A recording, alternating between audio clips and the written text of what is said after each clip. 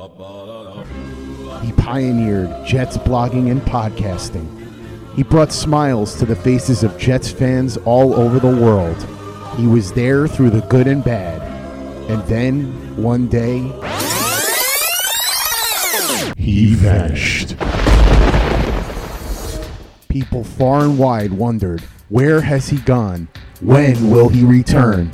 Thankfully, the answer is now. The OG of Jets podcasting and blogging is back. Just when I thought I was out, they pulled me back in. This is There's Always Next Year with Brian Bassett. I'm back. The real me. Let's not make a whole thing of it. And his co-hosts, Chef Travis Milton. Today we're going to be making the students my tasty baked ziti with basil and fresh mozzarella. And Josh Conrad. Oh, my brother, testify. On Play Like a Jet Digital. Welcome to There's Always Next Year podcast on the Play Like a Jet Network. I'm your host, Brian Bassett. You can follow me on Twitter at Brian_Bassett. With me, as always, are Travis Milton, who you can find on Twitter at _37board27, and Josh Conrad, who you can find at Josh_Conrad. Gentlemen, that game was headed for the trash heap, and in the third quarter and fourth quarter, all of a sudden, the offense showed up.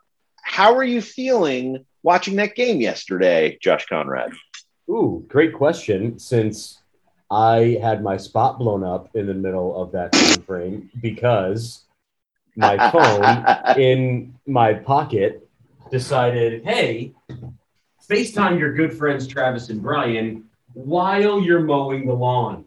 And I did not think Titans-Jets was going to be living much in the red zone quad box world. So I went out, mowed my lawn, listening to the game, and then suddenly get text message after text from Travis and Brian saying, hey, are you trying to FaceTime us? Are you mowing your lawn right now? Because clearly my phone in my pocket jingling around should not just realize, hey, you're probably in some sort of athletic situation.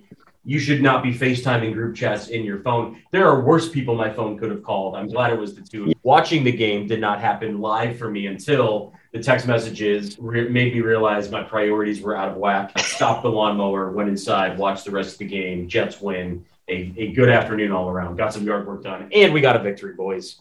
Yeah. Travis, we had some advice for him once the Jets started getting back into the game. What was our advice? He's got to mow the yard every single game now. Yes.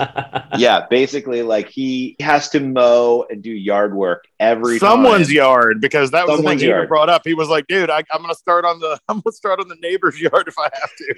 Yeah, we were like, it's going into overtime, Josh. Do you have any more yard work to do? Please get back to doing the yard work. But yeah, it was funny because I got the FaceTime and I was just like, what is this? Like, Josh never FaceTimed me, so it's going to be good. And so I picked up and it was just the sound of like a helicopter or him mowing the yard. I couldn't tell which, but I was like, I'm pretty sure he's not hanging out of the side of a Black Hawk helicopter. So I'm going to go ahead and just assume he's mowing the lawn here. But yes, now hand up. I was mowing the lawn, hand up. Right. So like Sisyphus, now you are doomed to mow lawns for eternity of Jets games. That's the new thing. So we hope you enjoy your mowing as you go forward here and as the Jets go on a winning streak thanks to your mowing. That was an amazing game. Glad.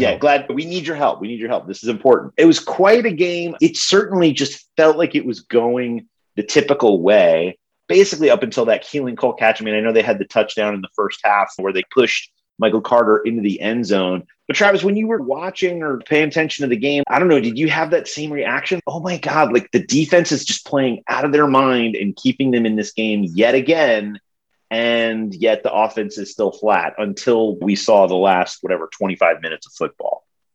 Oh, 100%. It's every single week. I'm like, okay, they're going to keep us in the game. But that first half, they could not do anything. I'm not even sure if we came out of the first half with any kind of positive yardage on offense. I can't remember if it was like it was really yards, that one drive. Right? Yeah, it was like that one drive, right? Like where they went down and scored. Am I remembering that wrong? Holy crap. Was that in the third quarter? Oh no. Now I need to go check the. Yeah, I the don't box know. score. No, Hold on. I think it was. I think they scored with. I think their first score was in the latter part of the second Right, quarter. because it was 7-9. Like, Yeah, it was going up 7-9. to that. Yeah, going up, leading up to that, it was like they had 5 yards of total offense, and I was like, okay, this is going to be me talking about the defense again. I was going to do that regardless, but yeah, and then all of a sudden, like it's like they connected on one thing, and all of a sudden everybody felt good. It's holy crap, we did one good thing, and then it just started snowballing, and it was crazy to watch and feel because I literally didn't know what was happening. It's been so long since I've seen like an offense like run with some form of downfield confidence. daggers and like putting the other team and just trading plays for plays. And it was like once I saw, I think Zach Wilson there was a reverse play to Braxton Berrios to the right side of the formation, and he could just toss it up, and Berrios went by and scooped it. And it was, I don't know, maybe 9-10 yards, something like that play. But it was just one of those, okay, they're feeling saucy. I don't know how this is going to play out, but like they're at least feeling saucy. They're not pressing. Like they're feeling a little bit more comfortable in this, in themselves, in their game plan. And so, right, over the course of the game, it certainly worked out. I think we have to start with the stars of the game, which as we just talked about, was the defense. So when you guys watch the defense, Travis, like, I know that this has been coming together for a couple of weeks and we've seen good things, but it's basically been the defense plays well until they're just so gassed and they can't hold the tide anymore. And in this game, we just saw sack after sack, pressure play, broke up pass. So like when you were watching it, what really stood out to you in this group? I mean, I think first and foremost, you got to thank the Titans offensive line a little bit because when they weren't hurt, because I feel like every single offensive lineman was hurt at some point in that game because they were just getting manhandled. But when they weren't hurt, they were playing terrible. But at the same time, pressure was coming from everywhere. And it wasn't just because of the defensive line. And I think a lot of it was coming. I know a lot of it was coming from coverage. And I don't think that's something that anyone expected, that these cornerbacks, and I talk about them every freaking week, but these cornerbacks are locking people down so hard that Mosley's getting time to do these stunts and get in there slightly exotic blitzes, because there was a couple of those where you had to let it develop, and it was a coverage sack to an extent. But the pressure that they were getting, whether it be Quentin Williams or Quincy, I really loved watching Quincy play. I didn't know much about him when they brought him, other than the fact that he was Quentin's brother. But he was all over the place and just laying it to people. It was awesome. I can't say enough about Bryce Hall. I'm gonna not talk about him too much because, again, every single week, like I just feel like I go on and on about that. He's gonna have to get a restraining order against you pretty soon. I feel like he's going to, because I looked like I was doing a search to try to find his stats on Twitter. And 5 of the last 20 tweets about him were all like either someone tagging me in a tweet about him or me tweeting about him. And I'm like, all right, I got to lay off this a little bit.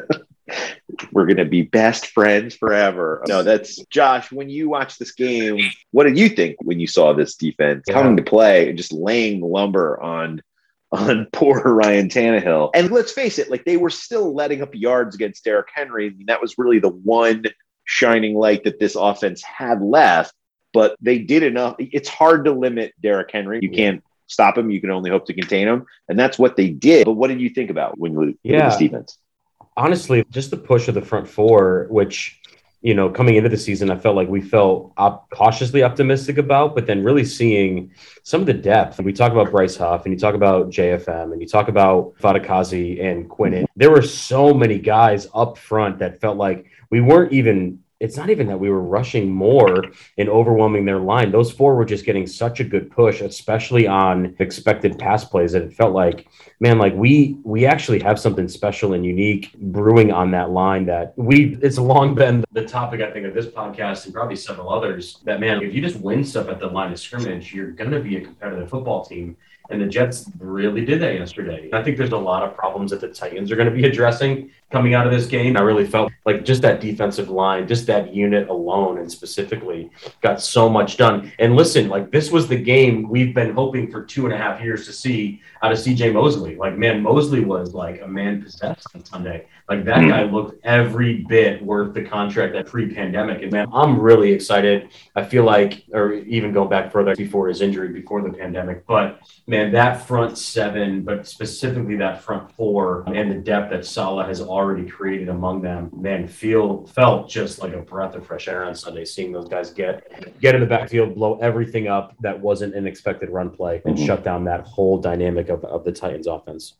Yeah, you talked about Quincy Williams there a minute ago, Travis, both of you, but it's funny. I think about Quincy Williams. Obviously, they're not playing the same position, but I think about like just the style of play. Like, do you remember LaRon Landry, who played for the Jets? And I can't remember where he played before that. I still have a LaRon Landry jersey. Oh, that's amazing. Guy.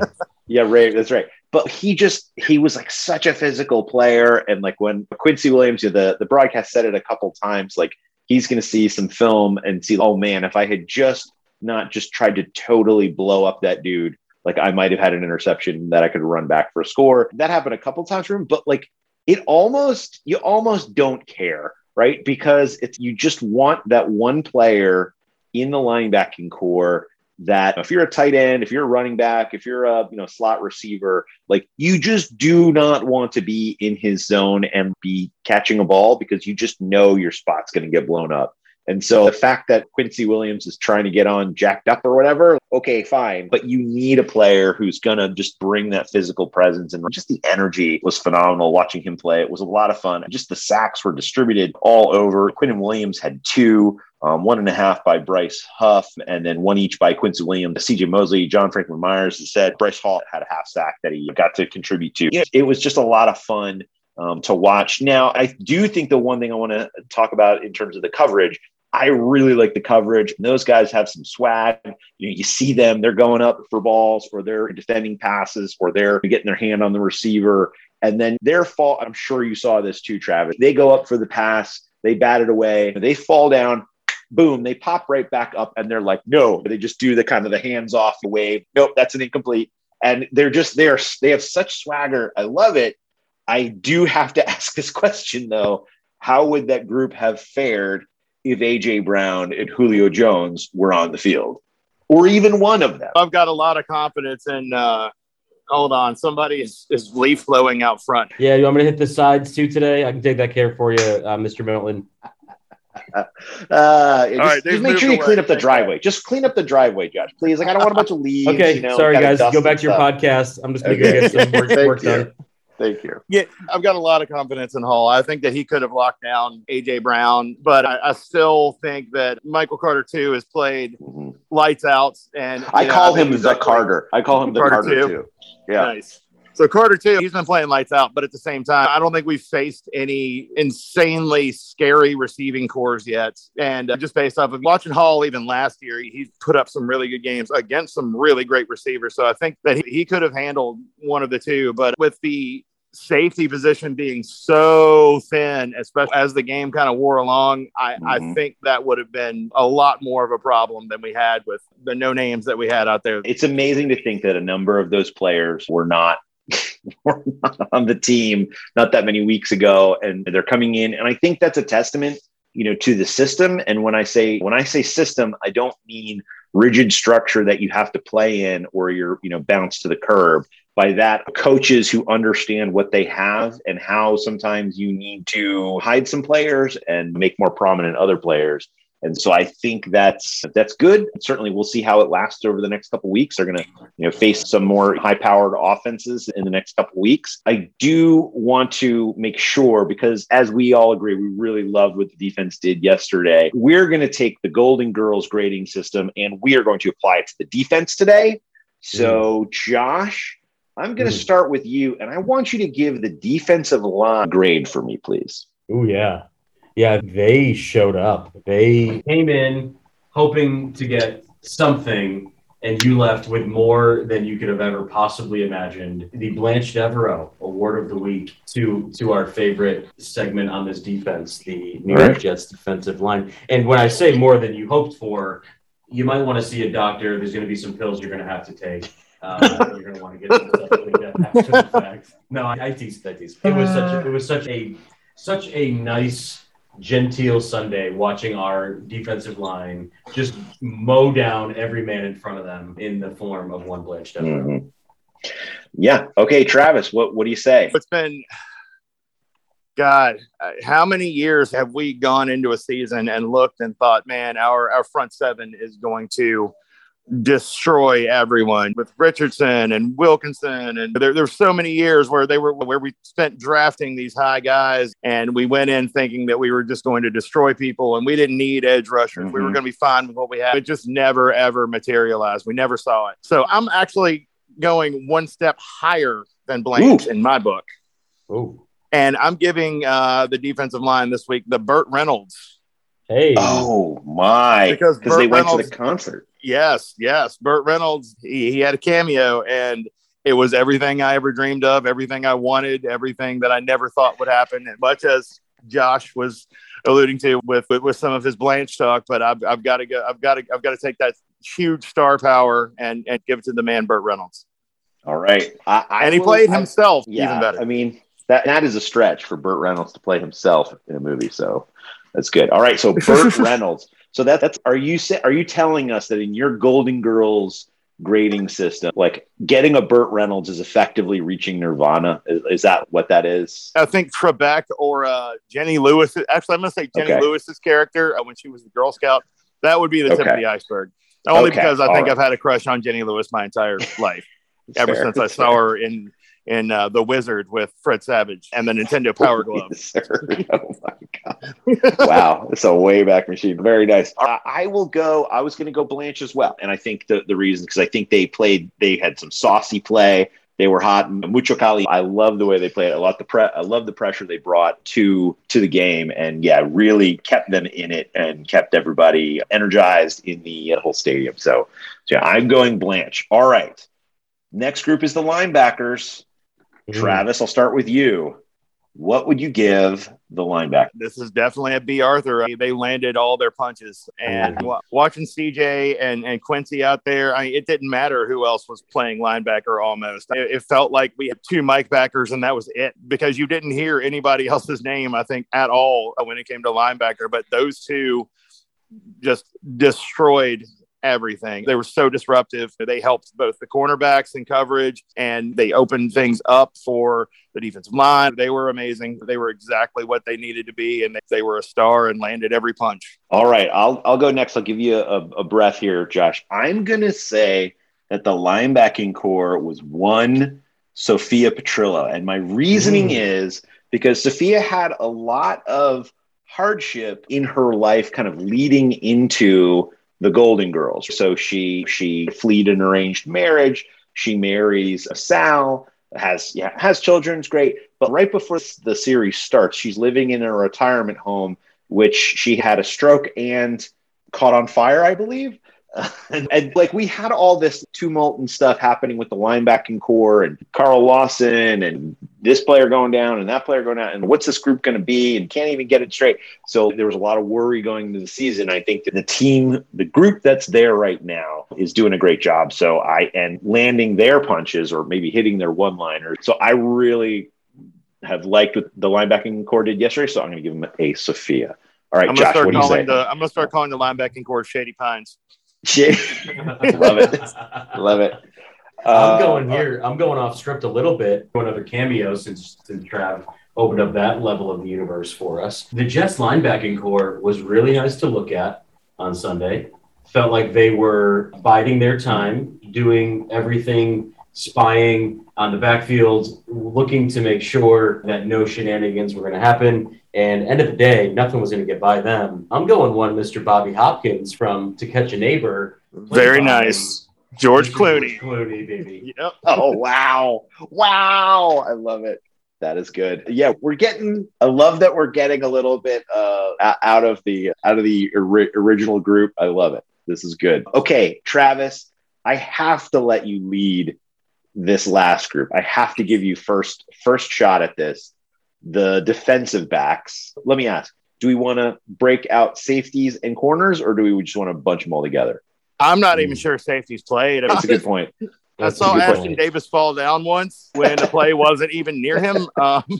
That was about all I saw of him. Yeah. The linebackers had 20. The linebackers had 23 tackles, like just between two players. So there was a lot of dropping in coverage, and I saw a lot of man-to-man going on, which really. So we'll go defensive backs. I think today we'll go defensive backs because we didn't have the Greg Williams 30-yard deep safety. There was not that 10th line of the defense. So yeah, defensive backs. Travis, go ahead and give me your grade. So this actually might be my best grade, one above Jenny Lewis, to be honest. And it's Paul Junger. He is the man responsible for the show, The Golden Girls. He is the executive producer for the entirety, and he never failed to deliver for me. And I have made no bones about it. I have every single bit of faith in at least one half of that cornerback duo, and starting to really get faith in all across the board with those two. And even watching Guidry play, Eccles was out for a good chunk hurt. These young guys are they're balling. And Paul Jungerwitt, he delivered, gave me my favorite show of all time, had full faith that he was always gonna give me a great episode. And there's not a single episode I dislike. I'm giving my beloved defensive backs, mainly because I feel like it's a long way before I can love my O-line. So I am now a defensive back guy. So they get the PJW award. Wow, that's executive producer status. I love it. That's a big one. I have a question for you, Travis. Yes. Do you know where Paul Jungerwitt attended university? I do not. University of Virginia. Are you freaking kidding me? I am not kidding you. I'm on his Wikipedia page. Fuck. You just blew my mind. I was like, when you said his name, I'm like, I got to Google this guy. And then I was like, I looked at it and it said he was a graduate of the University of Virginia. I was like, of course he did. Wahoo freaking wah, baby. Love it. All right, Josh, what we got for the defensive backs?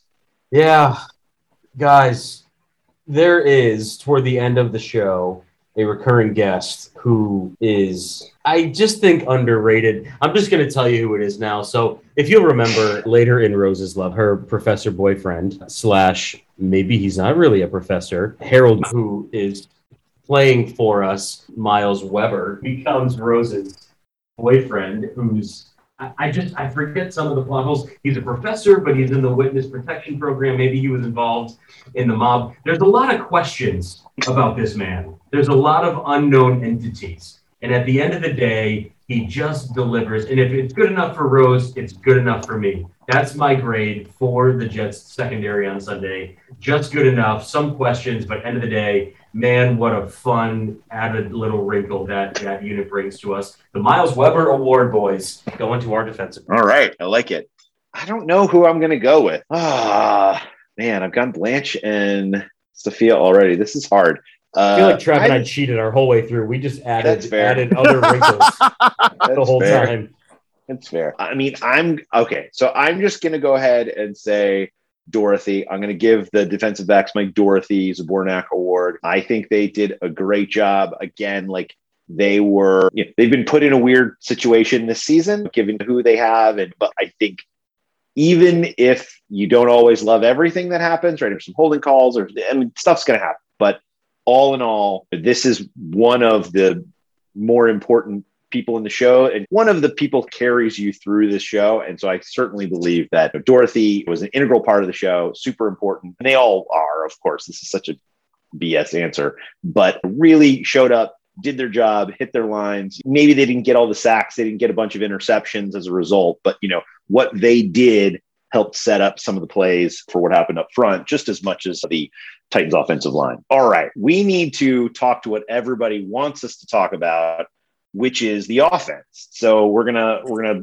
shift gears here a little bit. As we talked about at the top there, the offense really, it was a Jekyll and Hyde situation starting at the end of the third quarter there. The running game had struggled. The passing game had fits and starts, but it was hard for them to chain things together. And it really wasn't until that kind of what ended up being a field goal. It was a series of plays but there was a long Keelan Cole pass. Then they were down on the goal line. Wilson rolls out, I believe, on second down in a bizarre play, but he gets bumped out of bounds and moves them back, which I was pretty upset about because I was like, okay, now you have less choices on this third down play. And so he threw the ball on third down, I believe, to Ryan Griffin, got out of the back of the end zone. And then that set up the field goal. But really in the fourth quarter, they get the ball back. They're down 17-10 at that point, and the famous play happens. There's some good things that happen in the meantime there, but the Corey Davis play. I'm curious, Josh, when you think about the Corey Davis play or went back to watch it, like, what was your reaction leading into and listening to the crowd and then the outcomes of all that? It was the ultimate, oh no, oh my God play. It was the ultimate, no, don't, like, the pointing to go deeper just felt like this has disaster written all over it. Yes. And then you just, like, as the ball is in the air and you see he's throwing into double coverage and you think, I can't believe that this is going to happen. Honestly, in so many ways, felt there was the earlier pick of the game, but that one felt, if it gets picked off, I think we're already at a point, a quarter into the season, where we're going to feel like this guy. We're going to fire him into the sun or something's going to happen. Something drastic's happening. Yeah.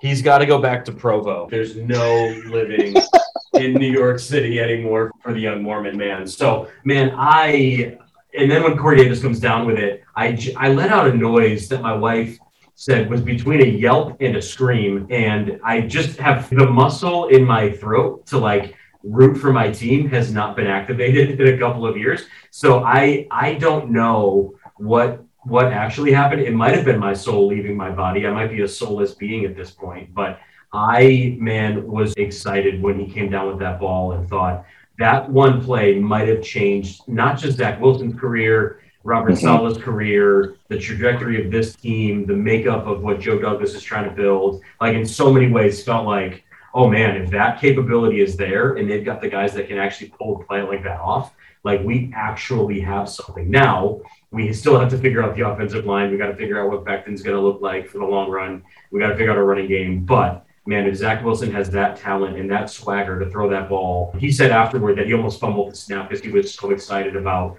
as that play was about to happen, that they knew they had to play. But maybe that's facetious, I don't know. But if they have that sort of confidence between the quarterback and the wide receiver group, guys, we might actually have something. So very excited. Again, not sure right now if I'm a soulless being, though, because I let out a noise that scared my wife half to death.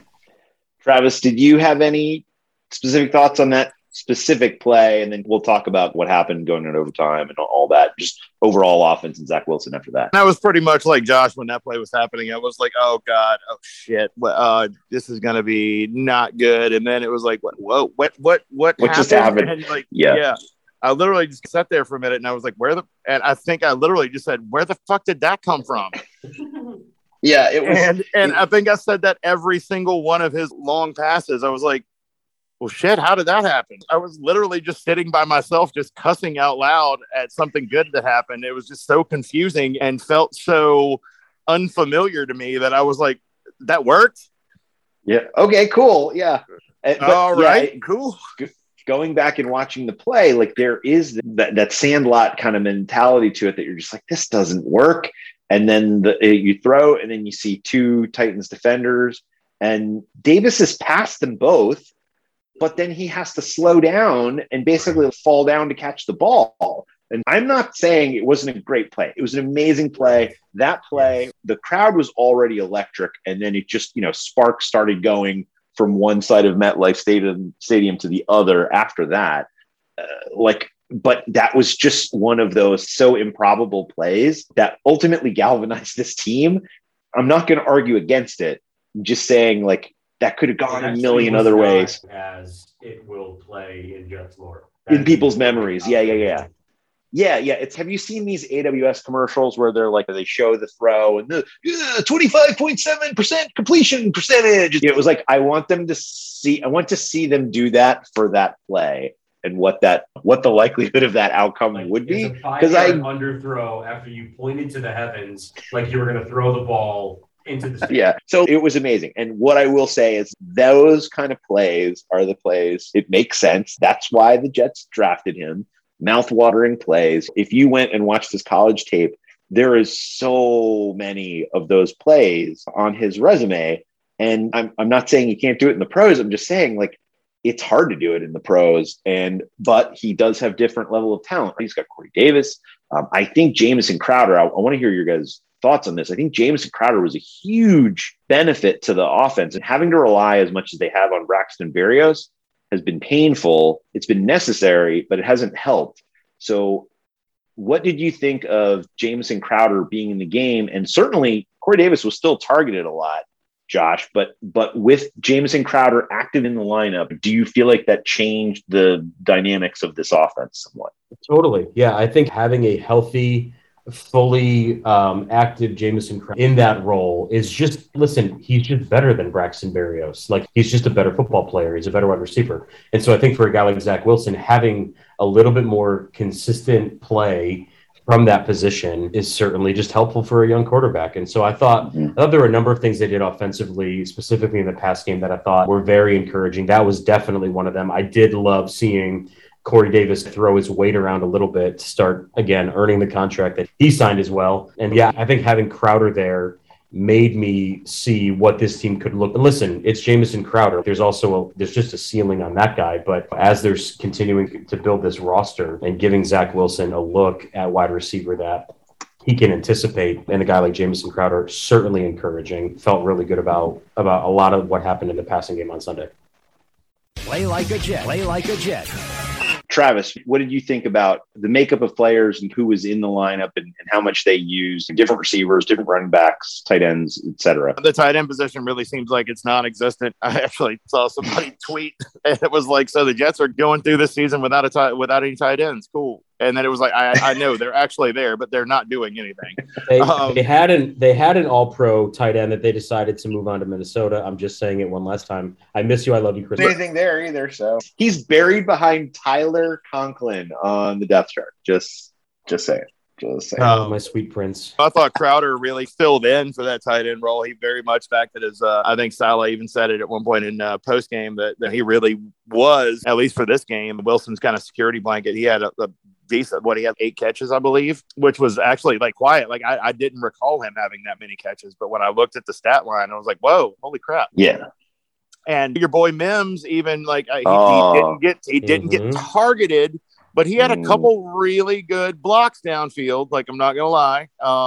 So he contributed, but just not in the way I think everybody was wanting him to. I did notice that multiple times, because if there's anything I'm ever going to notice, it's blocks. I think the addition of Crowder really helped open things up. Keelan Cole, that's the first I think we've heard his name at least that much all season. I don't know if has he been hurt? I thought he played the first game, but I don't recall hearing anything about him the second 2 games. He wasn't able to get up, but yeah, then he played a little bit. So yeah, I think I have the snap because he played Cole played about 59% of the snaps, as I think, if I'm reading this weird table on Football Guys. Denzel Mims played 10 snaps total, 16% of the snaps. Braxton Berrios played.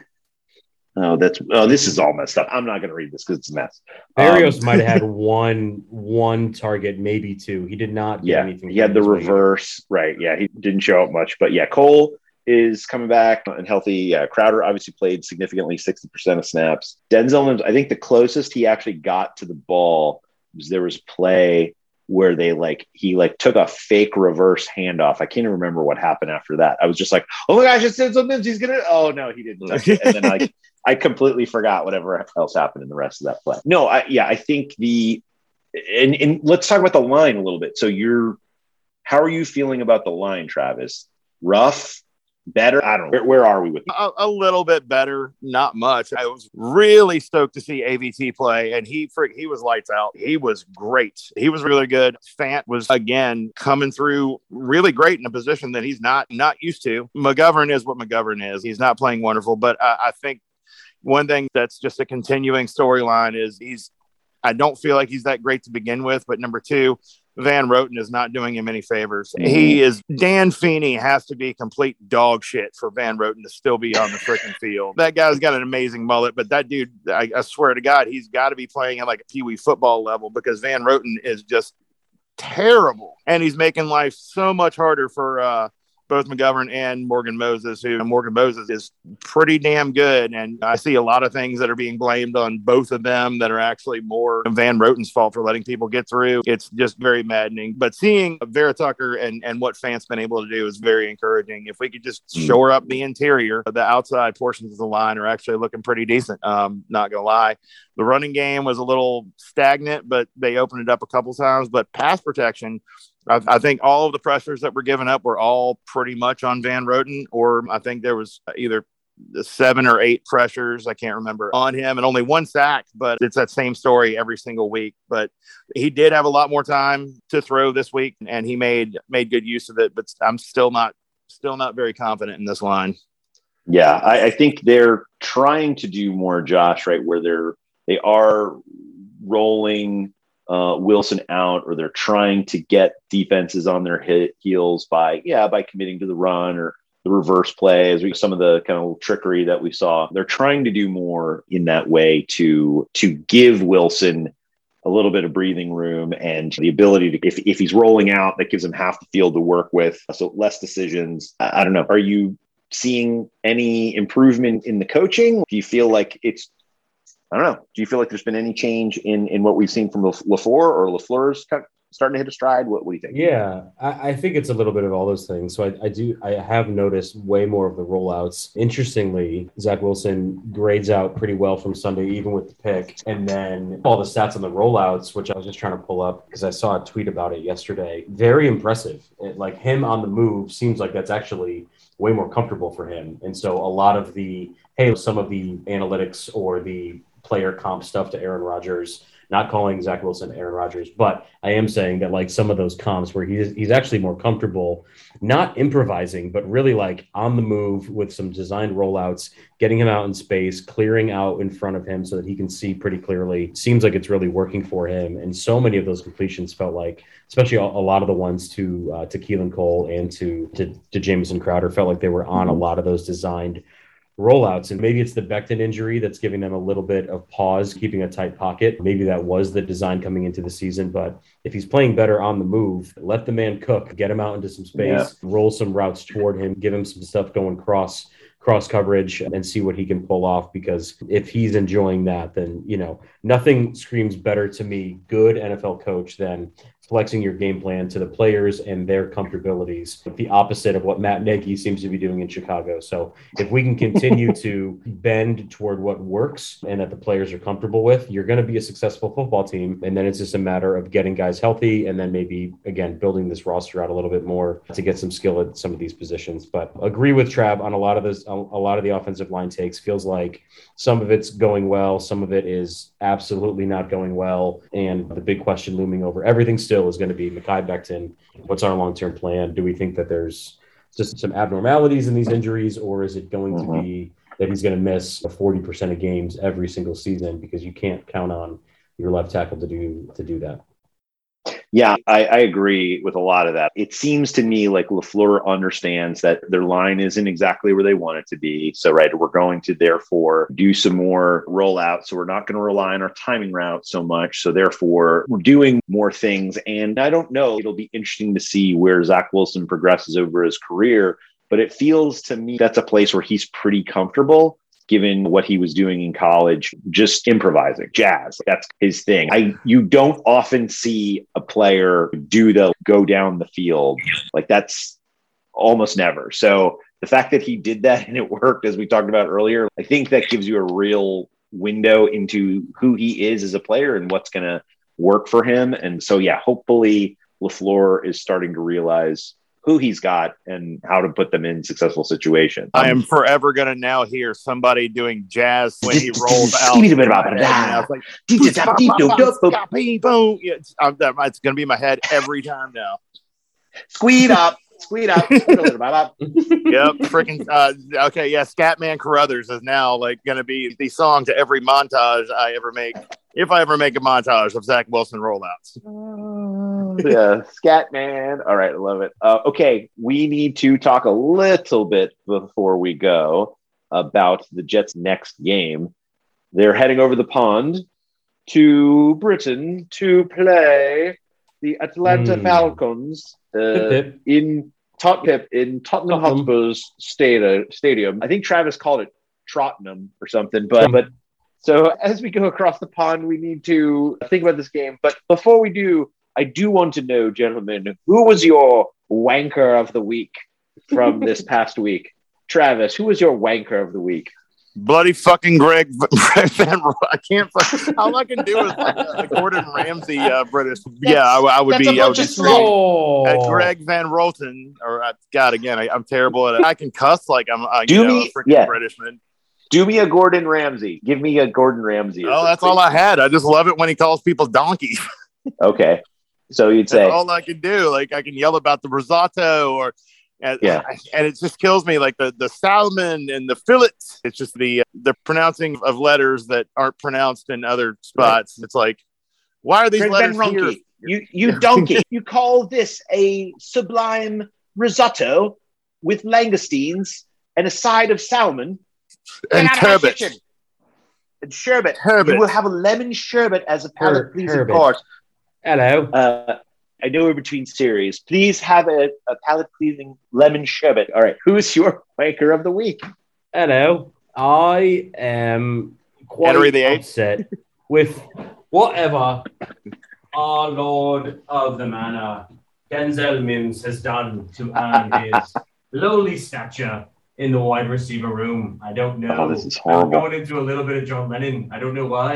It just sounds like it's coming out as John. I wish to figure out why our friend Mims of Castleshire is not playing in the match. This is painful. This is so bad, guys. This is our worst I think I could pull off a Roy Kent, and that's about as far as I can go. And only because he just cusses a lot. Just be like, "Oi, Van Roten, back off, garbage, baby, get in the car." It's about all I can do.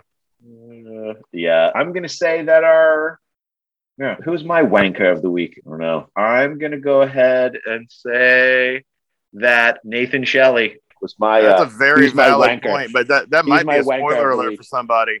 Yeah, that's all right. Spoiler alert out there. If you don't want to hate Nathan Shelley, delete the podcast right now. That guy. Okay. He's the Adam Gase of fictional premiership teams. Am I right, lads? Very true. So they go across the pond. They're going to play in Tottenham's beautiful stadium. The good news, it's a chance for Woody Johnson to head back and make ambassadorships great again and make sure to haggle with the British about the price of corn and soybeans and why the British aren't eating more of our chickens. It's a wonderful chance for him to reprise his role as ambassador to the United Kingdom. But they are playing a super terrible team who actually lit it up yesterday against the Washington football team. The Atlanta Falcons, who lost 34-30, I think it was the final score yesterday. Atlanta is really bad this year. So when you guys think about this team, their defense is bad, worse than the Titans bad. And their offense has been really bad. Obviously, they came to life a little bit. They have Calvin Ridley. They have a very statuesque Matty Ice, like best nickname ever based on his style of play at this point in time in his career. They have Matty Ice. Not a lot else out there in Atlanta. So when they take this home game to Tottenham, Josh, what matchups are you looking forward to seeing the Jets take advantage of on the Falcons? Matt Ryan is a statue at this point in his career. I'm pretty sure he's got pigeon shit on his shoulders. True. He's a statue no longer erect on Monument Boulevard in Virginia. He needs to have pressure every single play. If there's not a guy knocking him down on the first 6 dropbacks of the game, we have missed a prime opportunity to just get that guy, to get him in a lot of trouble. So hoping the inequality of our defensive line play and the inability for Matt Ryan to move means we have a repeat performance, multiple sacks, disrupting drives, getting in his face, getting him uncomfortable. That feels like the biggest opportunity coming out of the Titans game and going into that game is getting pressure on Matt Ryan. Travis, weakness do you want the Jets to exploit against the Atlanta Falcons? It's going to be that offensive line. I feel like this game is going to be fairly similar. The only real huge threat outside of their highly touted tight end that they so daftly took in the draft so high. And if Carter too and Bryce can keep holding it down back there, it's going to be hell for Mr. Pigeon Shit back there. And I think that's the way it's going to go. Yeah, I want to see on the other side there. I want to see with this Jets wide receiver group, who seems to be feeling a little bit more swagadocious today, going into this week, having had a good game, having had some deep throws. We haven't seen long plays like that from the Jets in a long time. So to have that confidence, even if it's a weird game where they're playing in London, I have to think that it could go really well for the Jets and for their wide receiver group, because this secondary is just so atrocious.